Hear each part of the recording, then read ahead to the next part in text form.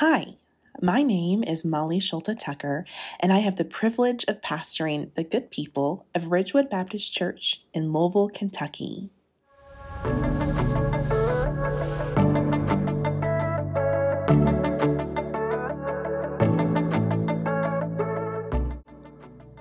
During the summer of 2022, we are exploring areas of justice, including celebrating Pride Sunday, Juneteenth, talking about patriotism and Christian nationalism, childhood hunger, global warming, and violence. Happy Pride Month, Happy Pride Sunday. On Saturday, June 18th, a group from Ridgewood will be walking in the Kentuckiana Pride Parade. If you'd like to join us, you can email me, Molly, at molly@ridgewoodlouisville.org. If you are listening to this podcast during the week of June 12th, please remember that we will be worshiping at Amazing Grace Community of Faith at 8002 Terry Road on Sunday, June 19th, in honor of Juneteenth. You are welcome to meet in the Ridgewood parking lot around 10:45, and we will carpool over together. On Sunday, June 12th, we kicked off our Summer Justice series by welcoming our very own worship leader, Stu Perry, into the pulpit.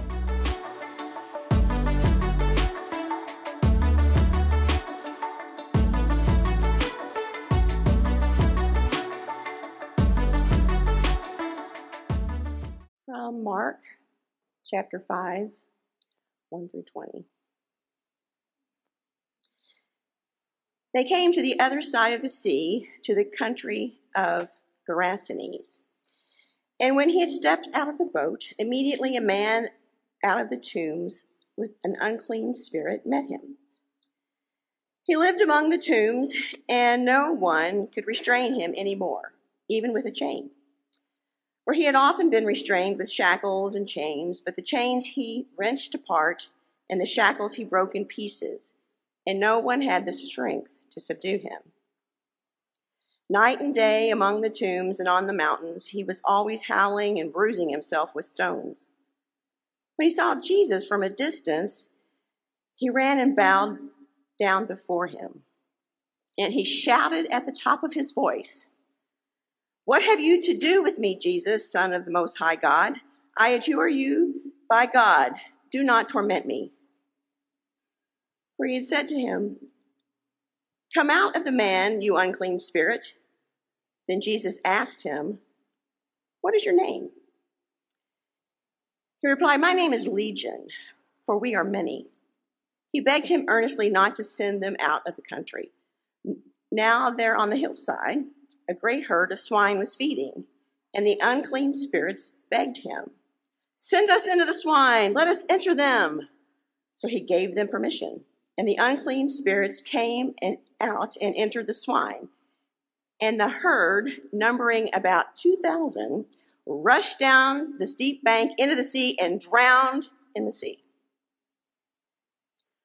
The swineherds ran off and told it in the city and in the country. Then people came to see what it was that had happened. They came to Jesus and saw the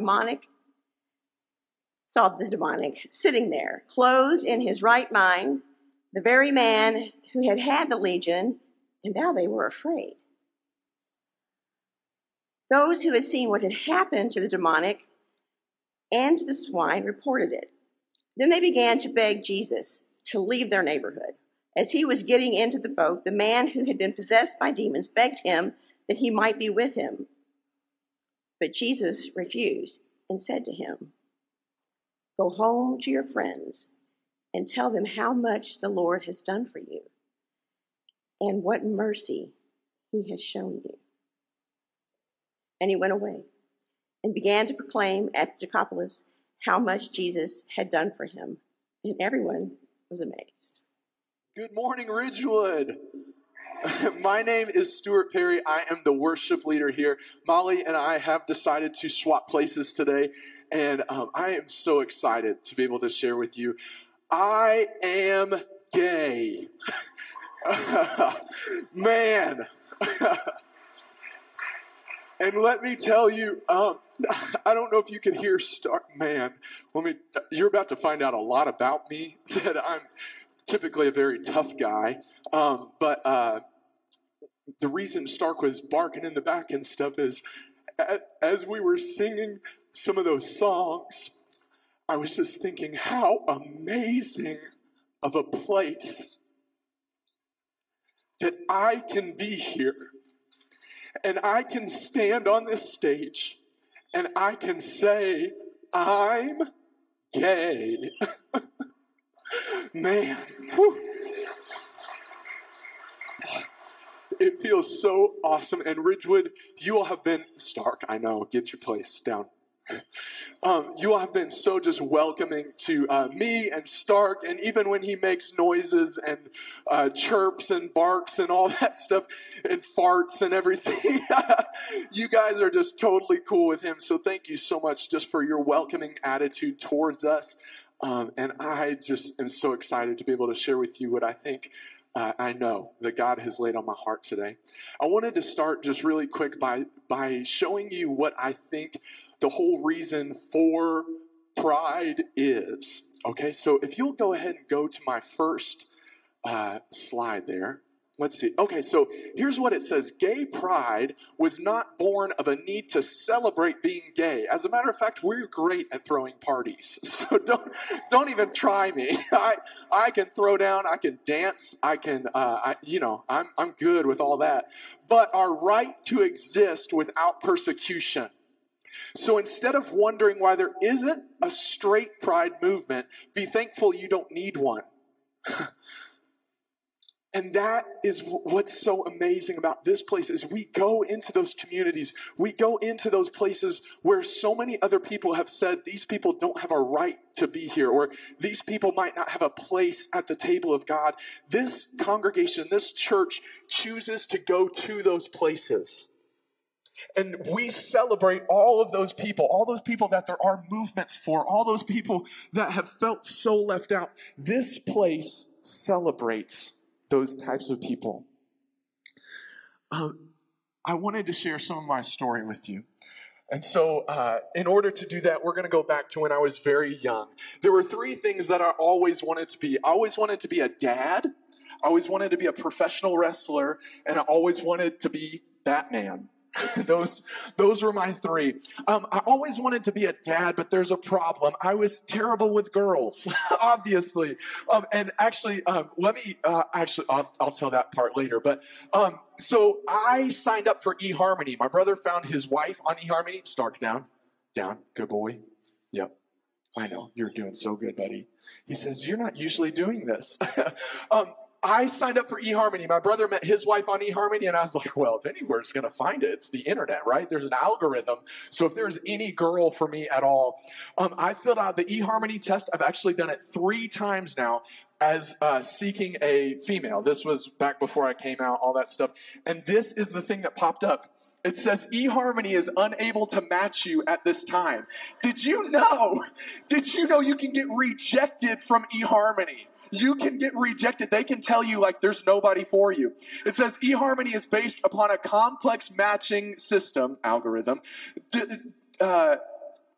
developed through, I'm going to read it back here, developed through extensive research with married couples. One of the requirements for successful matching is that participants to fall within certain defined profiles. If we find that we will not be able to match a user using these profiles, we feel it is only fair to inform them early in the process. eHarmony knew I was gay before I was ready to come to terms with it. The algorithm works. So I always wanted to be a dad, but I was terrible with girls. I always wanted to be a professional wrestler, but I was always terrible at sports. So bad. As a matter of fact, I struck out in T-ball, okay? I'm not sure if you know what that is, but it's a ball on a tee. And so I walked out and I took a swing and it was, and I completely missed, just totally missed the ball, everything. The second one I hit, and it hit the tee, and the ball fell to the ground. And I was like, shoot, I've only got one left. And I'm this little kid. So what I did is I walked out and I tapped my shoes off with the bat. I'm like, all right, I got this one. And I'm even calling it for the fences. And I'm like, yeah, come on. Let's as if any child has ever hit a home run in T-ball. And I totally missed again. And the umpire looked at my coach and was like, this has never happened before. What's going on? And so my coach walks out, and the umpire and my coach have a talk, and it was like, can he have one more swing? And the umpire was like, yeah, I guess so. I guess we don't want any kid to feel left out. And so I swung again. I hit the tee, and the ball fell to the ground. And the umpire goes, you have to go back to your dugout now. And I was like, oh, shoot. But I would still play with these action figures. I've got some of my WWF action figures here. I've got Billy Gunn, Scotty 2 Hotty, Mankind McFoley. I've got Bob Holly, and then I've got Al Snow. And Al Snow actually means a whole lot to me, so I've got him separate over here. But I would still play with those action figures, even though I didn't think that I could ever become a wrestler or anything like that. I wanted to do it. And then finally I said that I wanted to be Batman. And that was because at Kentucky Kingdom, back when I was a kid, they used to have this Batman stunt show that was absolutely, yes, I see you nodding your head. You're like, yes, it was amazing. Batman would ride on a dirt bike and shoot off this stuff. Flames would shoot in the air and all that. I was like, I'm going to be Batman. That's going to be me. And I didn't know how I was going to make that happen, but I knew that one day I was going to be Batman. But I decided that if I couldn't do all of those things right then, that I would find something to bury myself in. And so what I did is I started working at a church. I was 11 years old when I began speaking at churches.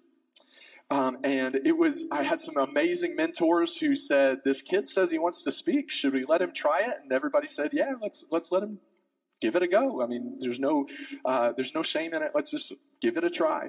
So at age 11, I began speaking, and I would attend 3 services of church every single weekend. Every single weekend. We had a Saturday night service, 2 Sunday morning services. Every single weekend, I was at every single service. In the 7th grade, I committed my life to full-time ministry. I actually stepped forward at a camp and said, this is what I want to do with my entire life. And then at age 16, I actually became in charge of a very large children's ministry. We had about 1,000 elementary school students, and they left it to me, a 16-year-old, to run this program. And then I was also in charge of middle school and high school worship, which was about 500 students. And that's when I was age 16. At age 18, I became full-time at a church. And I worked there for several years. And they knew that I was gay. We had talked about it and all that kind of thing. But it was kind of like, well, you're not dating anybody. It's not important. We just won't mention it to the church. You're good at speaking. And so let's just forget that until it becomes something. So I did that. And then at age 25, I walked away from that because I realized that I love helping people with their problems. And now I'm a child therapist. I absolutely love helping kids with their problems and helping them through whatever situations might be going on. But I found that church people are typically the last that will share with you that they have a problem. Has anybody ever felt that before? So I wanted to help people with problems, but I was running into this blockade of, oh, we're good. We're here on Sundays, right? There are no problems here. And I didn't want that. I wanted to be able to dive in and really help people. Now, I had committed my whole life and every waking moment to spreading the love of Jesus. So imagine my surprise when I came out publicly, and these were some of the messages that I got. Happy belated birthday. It starts off really nice, right? Happy belated birthday. So sorry we forgot. I've known for weeks about your homosexual lifestyle, and it breaks my heart. I saw your video coming out to tell everyone, and want you to know I don't disown you. I also know this is not God's will for you. He loves you, I love you, but that doesn't mean this is right or doesn't break our hearts. Broken heart emoji, broken heart emoji. All the best to you, Stu. Thanks. Right? Here's another one. Just saw your video. Honestly, I don't know what to think. How do you justify what the Bible says about homosexuality and say you're a Christian? I'm trying to understand. It's like instead of crushing the demons in and through the power of Christ, you embrace it. That's not what a Christian does. What about others that have been gay and God showed them they were wrong? I'm just wondering. Here's another one. Stu, I've thought for a long time about what to say to your video coming out. You need to understand that this declaration not only ruins your witness for the future, but has forever put a stain on the witness you've had up to this point. I'll continue to pray that you will see what God really wants for your life, because this isn't it. Thank you. And then I saw this post this year. This one I actually did laugh out loud at. Okay, now look at this. Here's what they've done. They've taken Pride Month, and here's what it says. A little hint at what dwells at the heart of Pride Month. Okay? And it starts with Pride Month, and then as you can see, it kind of grades everything, and then it says demon at the bottom. The Bible says the Prince of Devils, that he is a king over all the children of pride. And I was like, I don't think that's what we're talking about. It's not the same kind of pride, but that's all good. Like, whatever. These people, without any conversation, were telling me what they somehow knew to be true of me, that I was unworthy. Have you ever been on either side of that? Have you been on the receiving end of that? Where someone pushed you away from the church or from God altogether because people claimed to know your identity and God's plan for you better than you and God know your plan for you? Or have you ever been one who did the pushing? Either in person or in messages or by becoming a keyboard warrior for the Lord. And maybe your intentions were good. There's that old saying, I don't want to love them straight to hell. So maybe your intentions were good, but now you're looking back and you feel like you did a lot more to push away than to draw people close. People messed with my entire idea of who I was and what I could be without taking the time to get to know me. And I wonder what this man called Legion, what his aspirations were before this possession. What did he want to do? What did he grow up? I'm sure he didn't wake up one day and he's like, I really hope I get possessed. I really hope that happens to me. That wasn't his dream. Did he want to be a teacher? Did he want to be a fisherman? Did he want to be a carpenter? What did he want to do? Did he want to be a priest? He could have wanted to be so many different things. And then this happened. Now, let me say that today our words for this may be different. There's scholars that say that maybe what this man was dealing with is what we would call mental illness today. And that he was just so out of hand due to this mental illness. But whatever you want to call it, this man had aspirations. This man had dreams. This man had things that he wanted to do before he was taken over by those demons. Let's talk for just a moment about the progression from man to demoniac. I am a professional wrestler. I actually work for OVW Wrestling. It is the place where John Cena, Randy Orton, Brock Lesnar, Batista, CM Punk, Dolph Ziggler, The Miz, The Big Show, Mark Henry, all those people and so many more started their careers at OVW where I wrestle. I just wrestled last night in Moorhead, Kentucky, was on my way back last night, and I get to wrestle. So one of my dreams came true, right? But I have been a few different characters. And if you'll go ahead and go to my next slide, I'll show you who those people are. So the one on the left, that is Reverend Stu, the pastor of disaster. Yeah. Oh, yeah. And then the one on the right, that's who I am now.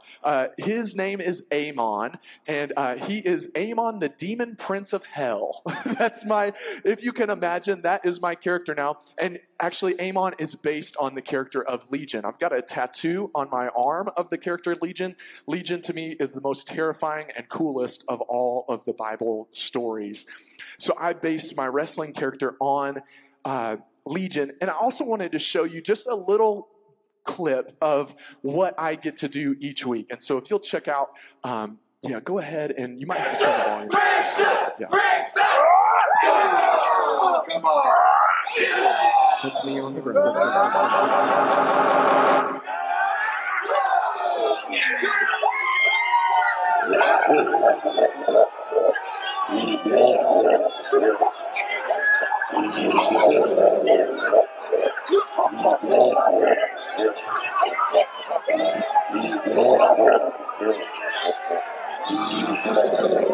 Possessed.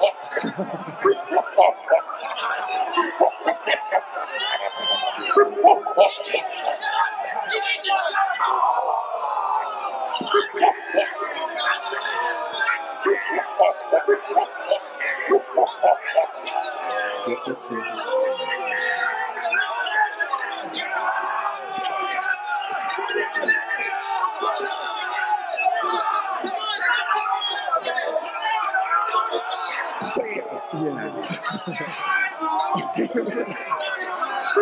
One more.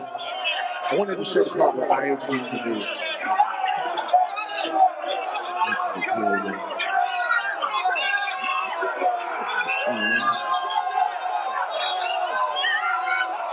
Bam! Yeah.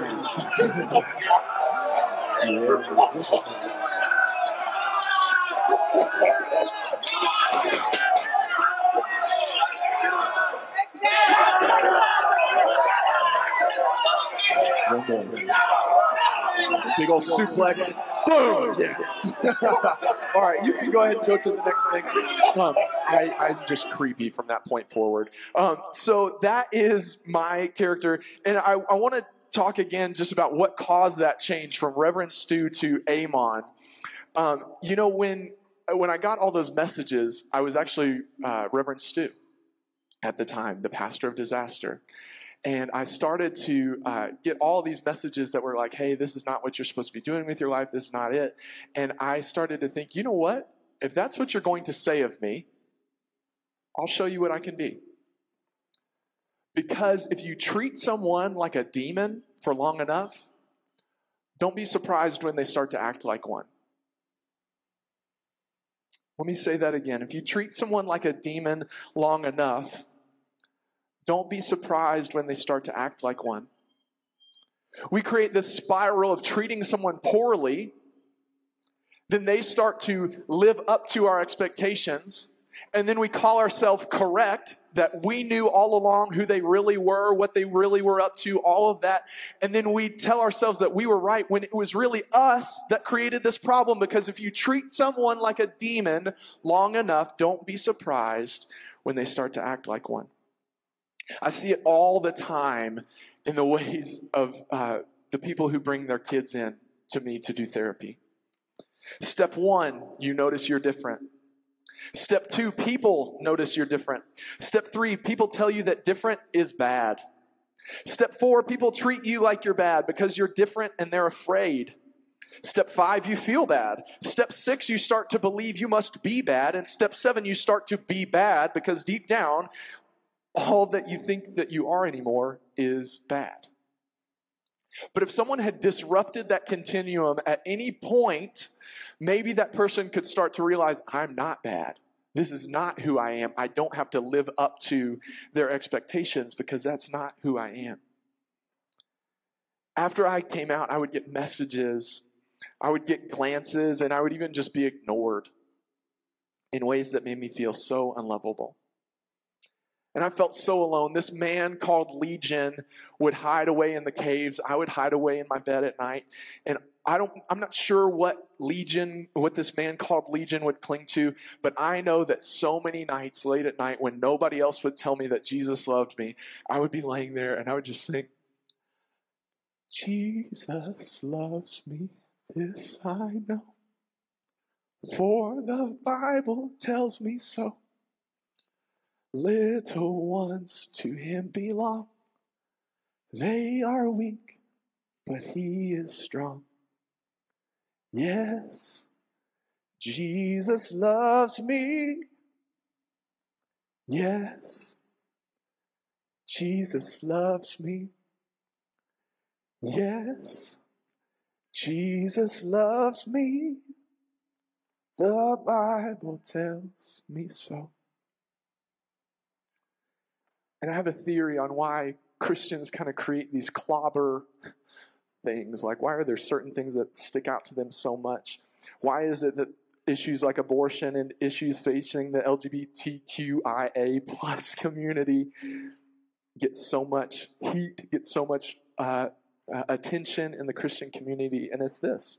If I can get people to focus on something that I don't deal with and won't deal with, and my loved ones won't either, they'll never ask what's going on inside of me. It's really easy to hate someone you don't have a relationship with. Who are you keyboard warrioring? Who are you texting who you don't really have a relationship with? Are you fighting battles against people that you have no idea what they've been through, what they are going through? Because that creates a world of people who love to place labels and who work so hard to hide their own. Here's the reality of trauma. As a therapist, here's my basic definition of trauma. Trauma is experiencing something you were never meant to experience. That's it, period. Experiencing something you were never meant to experience. When God created this world perfect.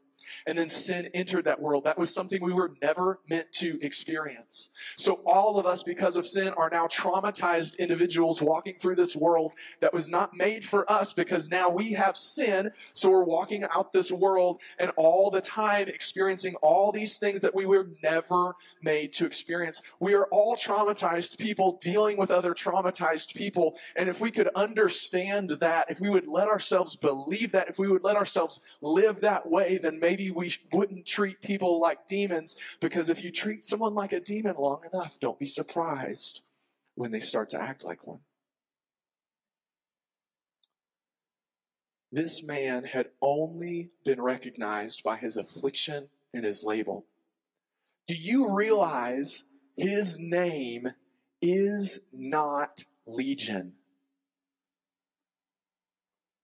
I was baffled when I figured that out. Jesus looks at the man and he says, what is your name? Not what is the name of the thing inside of you. What's the name of the thing that people have told you? What is your name? And the man says back, my name is Legion, for we are many. And that's when Jesus got mad. Jesus said, that is not your name. I don't care what anybody has told you. I don't even care what you believe of yourself. I don't care what's going on inside. I do care, but I'm not going to label you that way. That is not your name. And I'm here to tell you today that if the world has told you that your name is something, if the world has put a label on you, that is not your name. No matter what anybody says, no matter what you even believe of yourself, Jesus was there to remind this man that that is not his name. It was probably Bobby. Who knows? And Jesus offers the same for you. No matter your label, it's not what Jesus sees. It's not what God sees. They only see you as a dearly loved child of God. If it's a negative label, Jesus is here to remind you that is not your name. And if it's a positive label, Jesus is here to remind you you don't have to keep living up to that label in order to receive God's love. I am not Amon, the demon prince of hell. And I am also not this other character. Can you go back one? Yes, okay, so there's Amon. And then on the other side, I actually own a mental health company called Mr. Stu TV. And this is Mr. Stu with Miss Shamika, who is actually here today. But Mr. Stu, Miss Shamika, and then there's all of our puppet friends. There's Bookworm Simon, Olivia, and many, many others. And Mr. Stu is like this perfect version of who I am. And Amon is this evil version of who I am. And I'm not either of those things. I'm Stuart Perry. And I am a dearly loved child of God. And even when I feel more like Amon, I'm a dearly loved child of God. And even when I feel more like Mr. Stu, Jesus looks at me and says, like, that's all fine and good. Have fun playing with your puppets. But you don't have to keep living up to that. You are a dearly loved child of God. If a Christian has ever told you any differently, that message is not from God. And I'm here, that was my timer saying, it's time to wrap it up. If a Christian has ever told you any differently, I am so sorry on behalf of all of us. If you have ever felt like your label was your name, I am so, so sorry. Ridgewood is so, so sorry. And you are welcome here, no matter what label has been placed on you. And if you have ever said anything different to someone, if you have ever labeled them, named them, you're wrong. That message is not from God. Can you believe that you are actually loved in return by the very entity that you revere? As I'm wrapping up, people ask me all the time how other wrestlers responded when I came out. Because obviously, we're sweaty and not wearing much clothing, right? So when you have to grab people and slam them and all that kind of stuff, they're like, oh, I bet the wrestlers are kind of weird about it. Let me tell you, they were not at all. The wrestlers were absolutely amazing. I showed up, got tons of hugs, proud of you, attaboys, smack on the butt from straight guys. It was all kinds of stuff. And I wanted to talk to you just a little bit about Al Snow. So this is Al Snow. Al Snow, when I was growing up, was one of my favorite wrestlers. If you've ever watched wrestling, he is just awesome. I got to meet Al Snow at an airport before I started wrestling. This is Chubby Stu with Al Snow. And I was at an airport, and I walked up to him, and I said, "Are you a professional wrestler?" And he said, "Yes." And I said, "What's your name?" And he goes, "What's your name?" And I said, "I'm Stu." And he goes, "Hey, Stu, I'm Al." And I was like, oh my gosh, it's Al Snow. And I met him. I got to meet him. I got my picture with him, all that kind of stuff. And now Al is my boss. So Al tells me what to do when I go out into the wrestling ring. Yes, we do know beforehand what's about to happen. And he tells me, hey, here's what you're supposed to do. So he is now my boss. I text Al. I call Al. Al is my friend. I started with his action figure, and here I am now. I also won the OVW heavyweight title down. I also won the OVW heavyweight title. Will you go to the next slide? I know, buddy. You're my alarm too. So when I won the heavyweight title, I was the first ever openly gay heavyweight champion, and I was also the first ever what's called Grand Slam champion in the history of OVW. That means I've won every title yeah. I've won every title that a guy can win at the company, and I was the first person in the history of the company to do that. I can also say now that Al Snow and I have gotten in fights where I've cussed him out on the telephone. We are friends now. Yeah. But I was treated like a champion, so I became a champion. When I won that heavyweight title, there were some news companies that wanted to do a story, first openly gay heavyweight champion. Isn't that so funny? Like, I don't know. I don't know what they wanted me to do. But Al pulled me into his office, and here's what he said. He said, I know that there's a lot of news stuff going on about this, but I want you to know that's not the reason we put the title on you. We put the title on you because you're good. Like, you're a good performer. You've earned this. You're a leader in this business. We just thought that it was time for you, and then we kind of like figured out that you were the first openly gay heavyweight champion. But they treated me like a champion, so I became a champion. I'm treated like family there, so I can honestly say that many of those wrestlers have become like family to me. I said I wanted to be a dad, a professional wrestler, and Batman. I am a wrestler. I take care of 60 kids, and there's a doctor, his name is Daniel Siegel, and he says that a parent is anyone doing the crucial work of raising, supporting, and nurturing kids. So if you are here and you don't have children of your own, but you are helping to raise, support, and nurture kids, you are a parent. So now I'm a parent to 60 different kids, all from different moms. Yeah. And then I said I wanted to be Batman. And I'm Batman. Let me tell you how that happened. I used to work at a psychiatric facility for kids that have been removed from their homes for all sorts of different reasons. And I can deal with pretty much any problem except for poop. If poop happens, poop doesn't happen to me. Like that is a gay part of me. Okay, like I don't do poop. So I was working in this cottage, and this kid he would smear poop. He would smear poop on the walls and on himself because he had been told his whole life, this is what you are. His biological parents actually told him, "You are a piece of this." So he would smear it on himself, because if you treat someone like a demon for long enough, don't be surprised when they start to act like one. When you tell someone that they are a piece of long enough, don't be surprised when they start to act like one. Well, he had smeared it on himself, and they called me and they said, "Stu, we really need you to come over here." And I said, I don't know about that. And they said, "No, Stu, like, we really need you over here." So I walked over, and he had smeared it inside of his ears. So we had to use Q-tips to get it all out and all this kind of stuff. And we finally got him all cleaned up, everything. We sent him to bed, and he had to keep his hands above his covers just for safety reasons. There were some other things, other behaviors that he did that were unsafe if his hands were below his covers.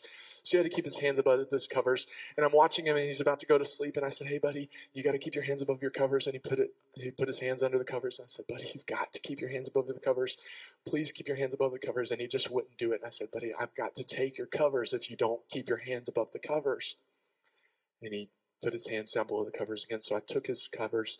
He jumped out of bed, flipped over his mattress. This is a 6-year-old boy. Flipped over his mattress, grabbed a rock that was hidden under his mattress, and took it back like he was about to throw it at me. And at this time, I had to initiate what's called a safe crisis management hold. So I put him in this hold, and I have him down on the ground, and his back is on my knee, and I'm just holding there. And at that point, I realized that he also knows how to throw up on command. So he starts to gag himself and spit it all over me on my face. It's dripping down, literally, all of this. And I've got him held like this. And finally he just goes, "Mr. Stu." I said, "Yeah, buddy." He goes, "You're really strong."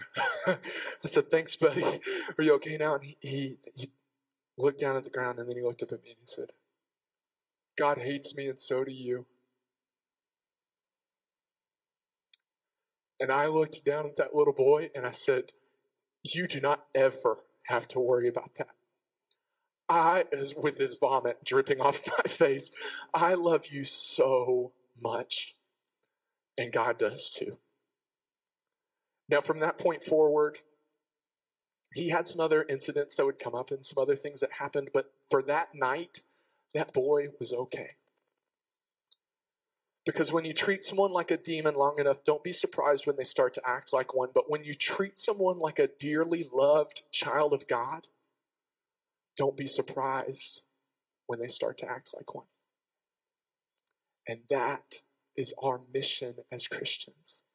Treat everyone you come in contact with like a dearly loved child of God, because no matter what you think of them, no matter what they think of themselves, no matter what anybody else says about them, thinks about them, posts about them, anything, they are dearly loved children of God. And if we would treat people like dearly loved children of God, like the dearly loved children of God that they are, don't be surprised when they start to act like one. Let's pray. Dear God, thank you so much for being a God whose love is bigger than any of us could have ever imagined. You are bigger, cooler, stronger than anything we could have imagined. God, you are absolutely amazing. And thank you so much for being a God who offers that love to us. Even though we don't deserve it, and even when we feel like we don't deserve it, God, you love us. Thank you. Amen. Well, if you are here and maybe you feel like a legion, if that's you, accept this love today. I'll be down front. Stark will be too. And if you would like to talk or pray, I'll be down front to be able to do that with you. If you feel like you've created some legions in your life, maybe today's the day where you get that person in your mind and you go and you apologize and you start to treat that person like the dearly loved child of God that they are. Show them that legion is not their name.